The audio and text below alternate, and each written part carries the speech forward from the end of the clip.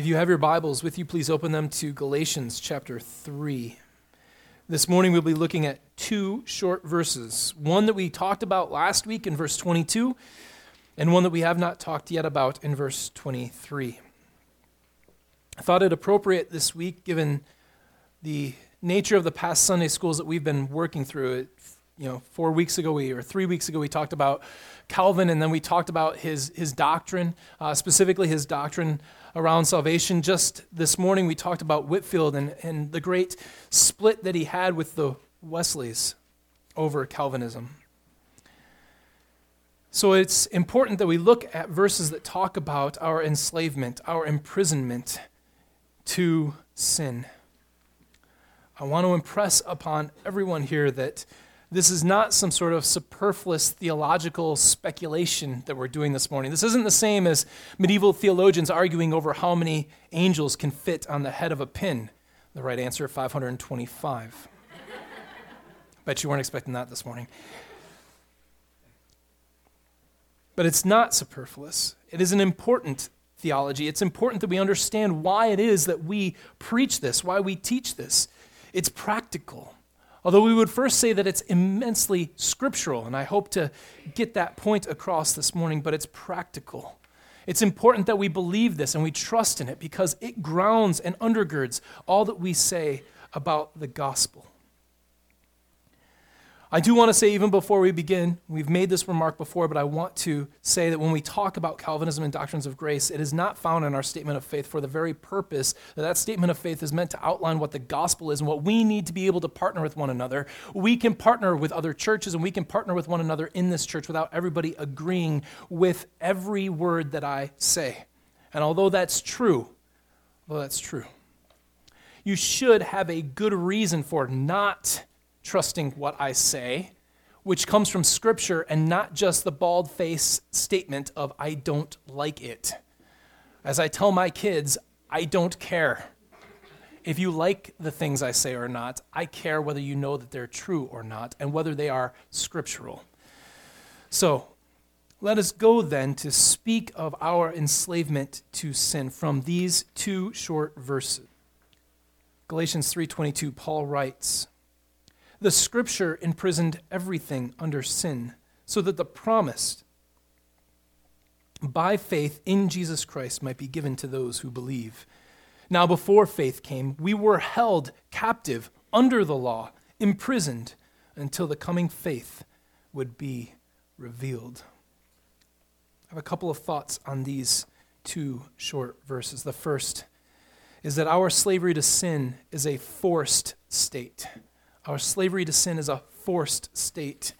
You will notice here that what Paul says is not simply that you have imprisoned yourselves or that you have found yourself, you woke up one day and you were imprisoned, but that Scripture imprisoned everything under sin. The very declaration of God imprisoned you in sin. It imprisoned everything, and that here was not just everyone, although everyone is included. You are included, no matter who you are, no matter where you were born, no matter how many good things you have done in your life, no matter how noble your birth might have been, you were enslaved in your sin. And it's the declaration of God that has made that so. This is not just some sort of knowledge of God.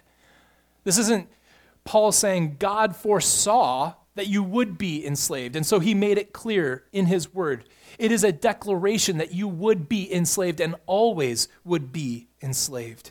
This was his declaration before time ever began. Now you'll notice that what Paul says here is that Scripture imprisoned, and I'm talking about slavery.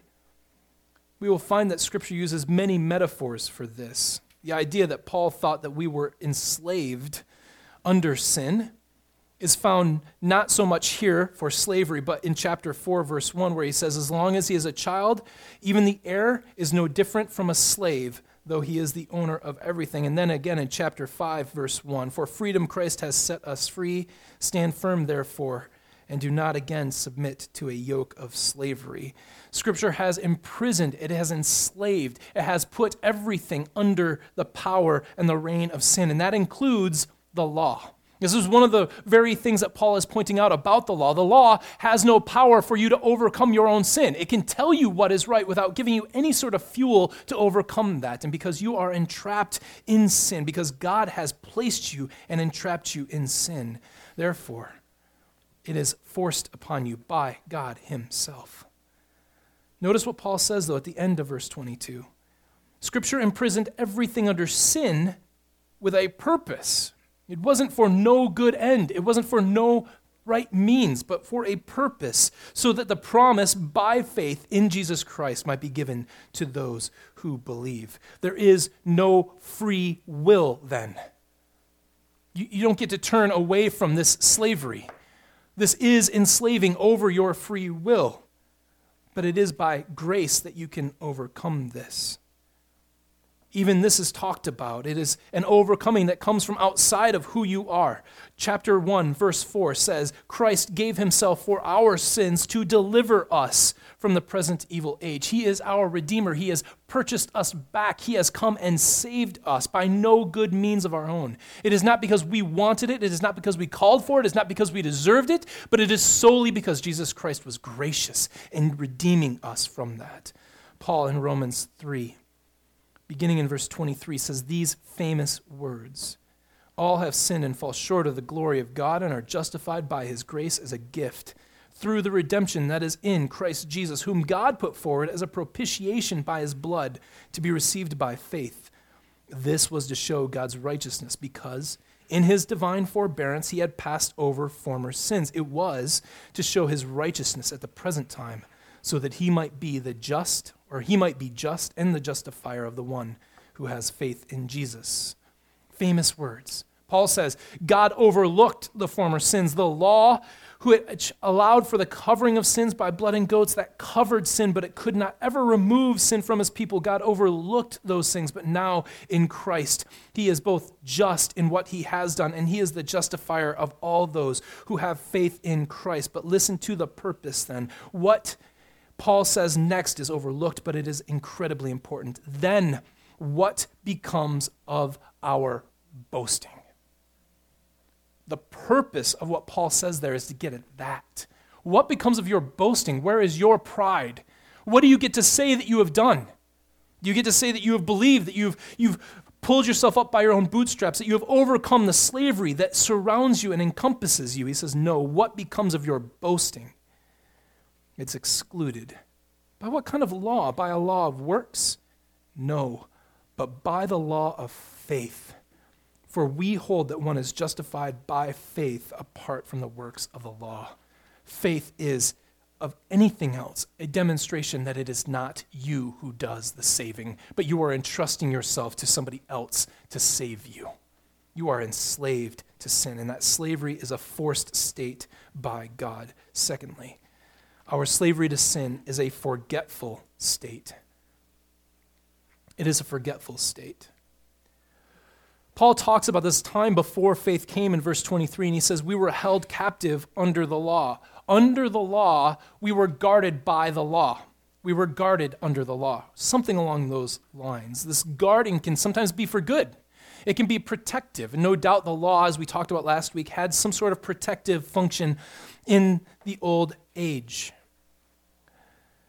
But the law also is a reminder, a relentless reminder of our own sinfulness and our own captivity to sin. Every single year that high priest had to cleanse himself before he went to make cleansing for the people of God. Even in the book of the law, in Deuteronomy, we have this sort of reminder, the most famous passage of which might be Deuteronomy 6, where Moses says, "Hear, O Israel, the Lord our God, the Lord is one. You shall love the Lord your God with all your heart and with all your soul and with all your might. And these words that I command you today shall be on your heart. You shall teach them diligently to your children. You shall talk of them when you sit in your house, and when you walk by the way, when you lie down, and when you rise. You shall bind them as a sign on your hand, and they shall be as frontlets between your eyes. You shall write them on the doorposts of your house and your gates." Why? Why should they be everywhere? If you love the Lord your God with all your heart, mind, soul, and strength, you shouldn't need a reminder to love him. Why is that reminder placed everywhere? So that when you rise, when you walk, when you look another one in the face, when you talk to your kids, when you breathe, you are reminded of these things. Why? He says later, just verses later in verse 12, take care lest you forget the Lord, who brought you out of the land of Egypt, out of the house of slavery. It is the Lord your God you shall fear. Him you shall serve, and by his name you shall swear. You shall not go after other gods, the gods of the people who are around you, for the Lord your God is in your midst and is a jealous God, lest the anger of the Lord your God be kindled against you and destroy you from off the face of the earth. He knew his people were forgetful. He knew that they would forget their sin. He knew that they would forget their slavery. And so he said, every time you wake up, every time you lie down, every time you think a thought, this should be in the front of your mind that I am your God. Our slavery to sin is easily forgotten. I was reminded of the movie Shawshank Redemption when I was thinking through this. There's a beautiful scene in that where he loves Andy Dufresne has been wrongly convicted of murder, and he's serving a sentence in Shawshank up in Maine. And as he does so, he is a very clever fellow. And the warden finds out, and so he gives him privileges, and Andy's helping him out as he goes through his time in prison.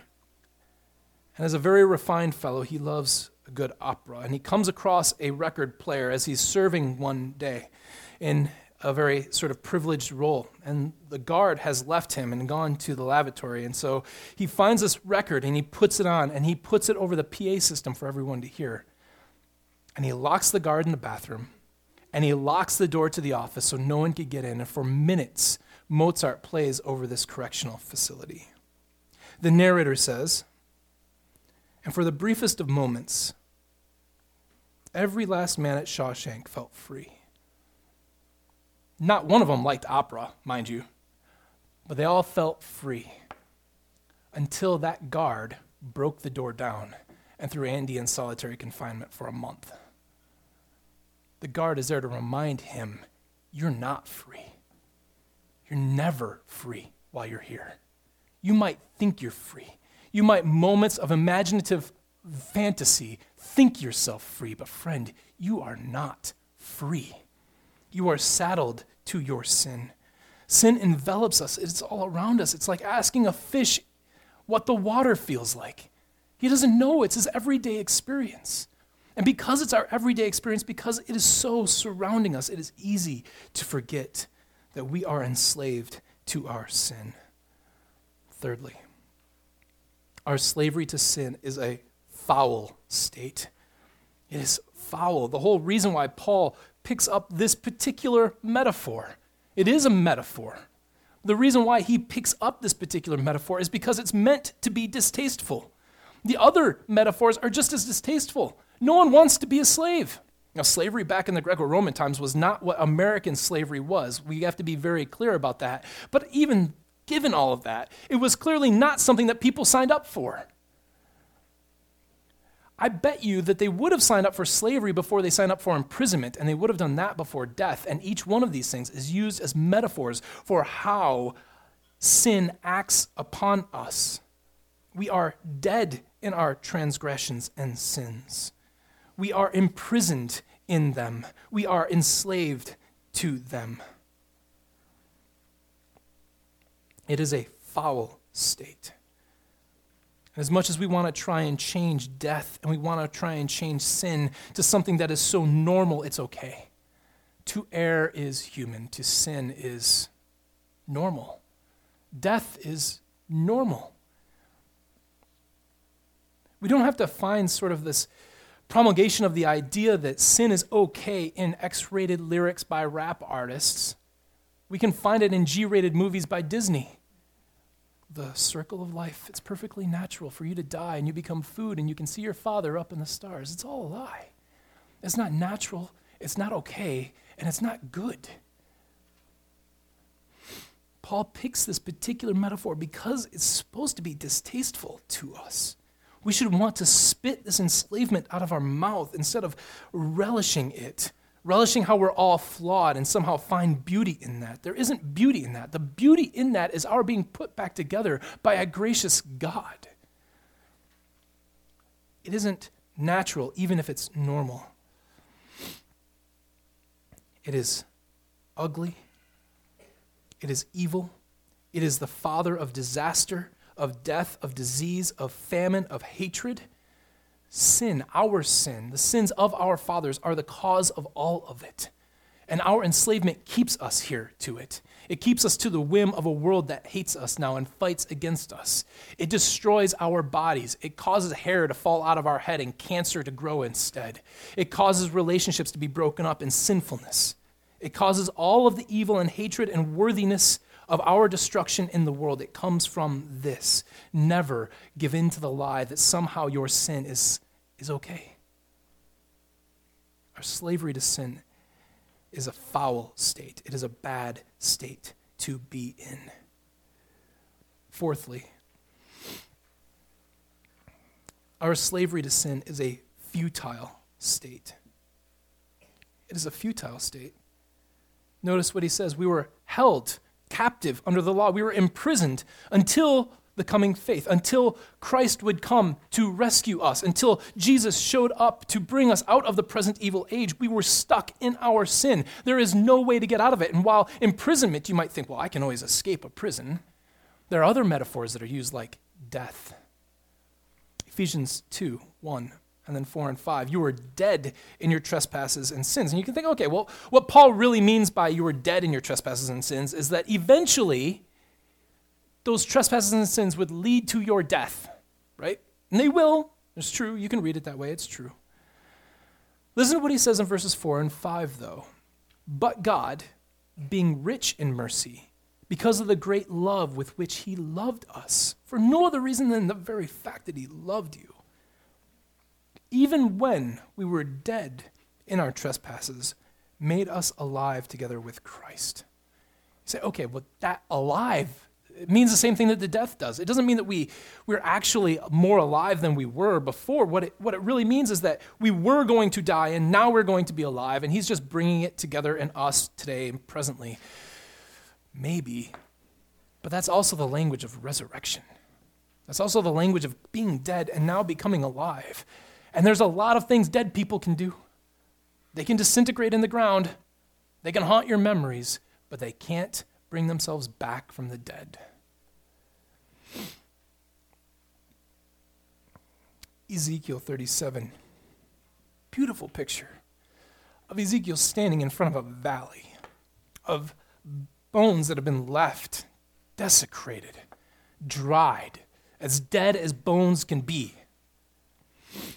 God says, speak to the wind and have the wind come upon them and make them alive. And he hears the rattling of the bones together as they start to move. And he sees flesh come upon them. And he sees sinews connecting the bones together. And he sees them stand up. And then he calls upon the breath again to come down and to fill their lungs. And they come alive.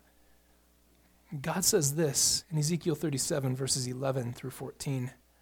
Then God said to me, Son of man, these bones are the whole house of Israel. Behold, they say, our bones are dried up, and our hope is lost. We are indeed cut off.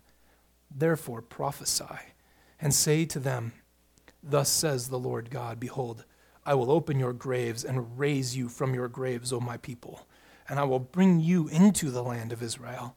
And you shall know that I am the Lord when I open your graves and raise you from your graves, O my people, and I will put my spirit within you, and you shall live. And I will place you in your own land. Then you will know that I am the Lord. I have spoken, and I will do it, declares the Lord. You are in a futile state. Your enslavement to sin is the same thing as being dead in your trespasses and sins. You cannot enact your own salvation. There is nothing you can do to get out of this slavery. The whole picture of slavery in Egypt is a picture of a people who were unable, outside of God's intervention in their lives and in the lives of the people of Egypt, to remove themselves from that situation. They were hopeless in Egypt and ready to be crushed. If only God hadn't stepped in, they would have found themselves there. You cannot free yourselves from this. This is what Jesus means when he talks to Nicodemus. Jesus said to Nicodemus, truly, truly, I say to you, unless one is born again, he cannot see the kingdom of God. Nicodemus said to him, how can a man be born when he is old? Can he enter a second time into his mother's womb and be born? Listen, Nicodemus isn't an idiot. He's not dumb. He understands what Jesus is saying. And he remarks. That remark is not to say, I don't get what you're saying, I'm an idiot. It's to say, I understand perfectly well what you're saying, but what you're asking for is impossible. How is somebody to be born again? You can turn over a new leaf, you can try and remake yourself, but how are you to be born again? Jesus says, truly, truly, I say to you, unless one is born of water and the Spirit, he cannot enter the kingdom of God. That which is born of the flesh is flesh. That which is born of the Spirit is spirit. Don't marvel that I said to you, you must be born again. The wind blows where it wishes, and you hear its sound, but you do not know where it comes from or where it goes. So it is with everyone who is born of the Spirit. You cannot simply go back to the law. You can't simply try to make yourself a little bit more religious or a little bit better. You can't decide that you're going to believe a little bit more. It is an outside act of God upon you. You must be born from above. There is one thing that dead people can't do that babies have in common, and that is will themselves to do anything. You don't will yourself to be born. No one was like a pre-uterus thing and said, I'd like to be born today. No one does that. It is an act of God, completely passive on your part.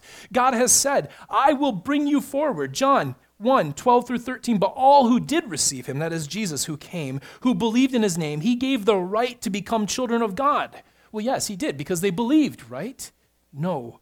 They were born not of blood, nor of the will of the flesh, nor of the will of man, but of God. You are in a futile state, and if God does not act upon you, if God does not will you to come to life, you will not. Your slavery is a futile state. But our slavery to sin need not be a forever state. It is not something that needs to entrap you forever, for faith has come.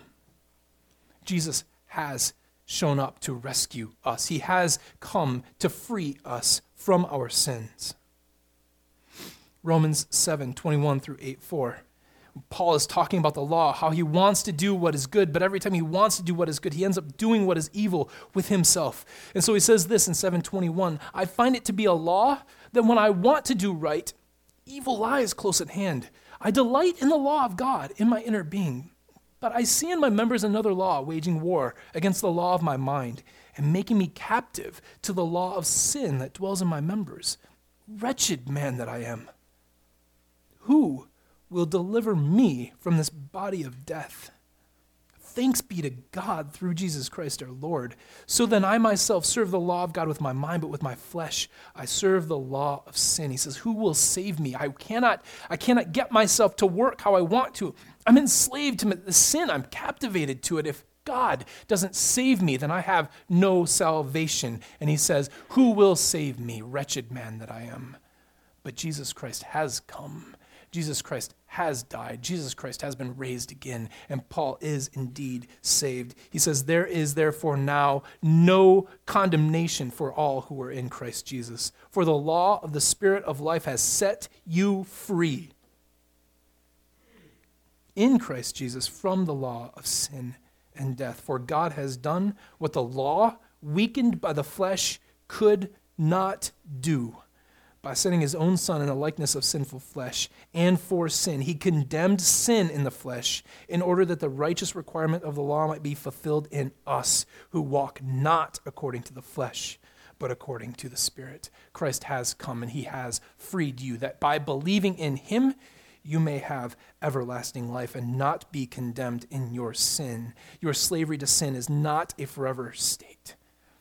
For those who believe and who entrust themselves to the Lord, there is salvation. And so with John Whitfield, we would offer an invitation to anyone who needs to know and trust in the Lord to trust. We believe that it is God's acting on him, but we also listen to the words of Jesus who said, you don't know where the wind blows. I don't know where the wind blows. I don't know who the Spirit is moving in. I don't know how the Spirit works. That dude's a mystery to me. But I do know this. We do see how he acts. We do see the results of him blowing. And that result is faith. Do you want to know if you're one of the elect? Do you want to know if you are one that God has counted as his from the beginning of the world? Believe.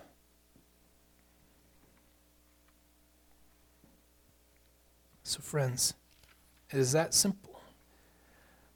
We are enslaved to sin, but the way out of that slavery is to entrust yourselves into the hands of God through Jesus Christ, who died your sin penalty to pay and was raised to give you newness of life. By trusting yourself to him and believing in him, you can be freed from your sin. Does that mean you're going to be sinless? No, it does not. But it does mean that sin will no longer enslave you. No longer will it have the pull over you that it did. Paul says this in chapter 5, verse 1. For freedom Christ has set us free. Stand firm, therefore, and do not submit again to a yoke of slavery. Believe in him, and he will set you free. Let us pray. Father God, in your kindness and your goodness, you have come to us, and you have given us salvation that we could not gain or earn on our own. We are weak, powerless, and worthless in your sight. Yet you have loved us all the same, and in your love, you have died in our place, that you might redeem a people from every tribe, tongue, nation, and language for your own glory and for our own good, even though we have done nothing to deserve this. It is all a work that you have done, Father. Even faith in us is nothing but a gift. Repentance is nothing but a gift. In our own sinful states, we would reject these things, for our hearts are deceitfully wicked. But you are a kind and a good God. And you show your glory and your power over sin by calling us to you. And so you have done. May your people come to call upon your name. May they always linger in your grace and in your glory, so that they might give you glory and honor forever and ever at the foot of your throne, singing your praises and casting their crowns before you. We ask, Father, that you enliven us this day, that we might live lives passionately by your grace, not by our own doing, to walk in your Spirit, that we might be holy before you, and that through our works, through our speaking and preaching, your Spirit might be pleased to move in the lives of others, to call them to faith in the Lord. Do this, Father, for your great name. We ask this in Jesus' name. Amen.